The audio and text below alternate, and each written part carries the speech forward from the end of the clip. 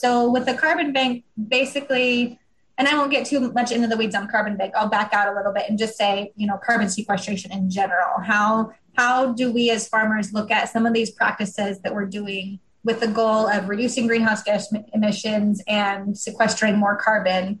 How do you measure it? How do you validate it?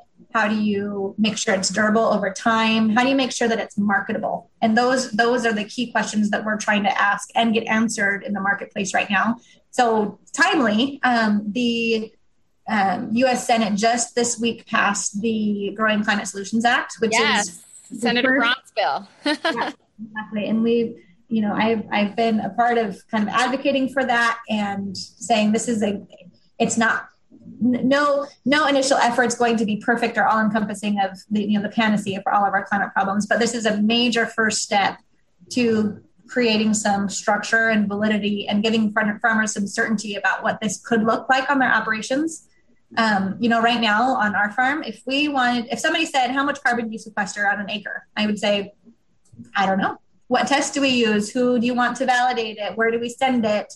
How do we trust the results? How do we know it's going to be there next year if we do this other practice? Like there are so many questions, and housing that in the USDA to help us answer some of those questions and give some of that structure is going to be a game changer.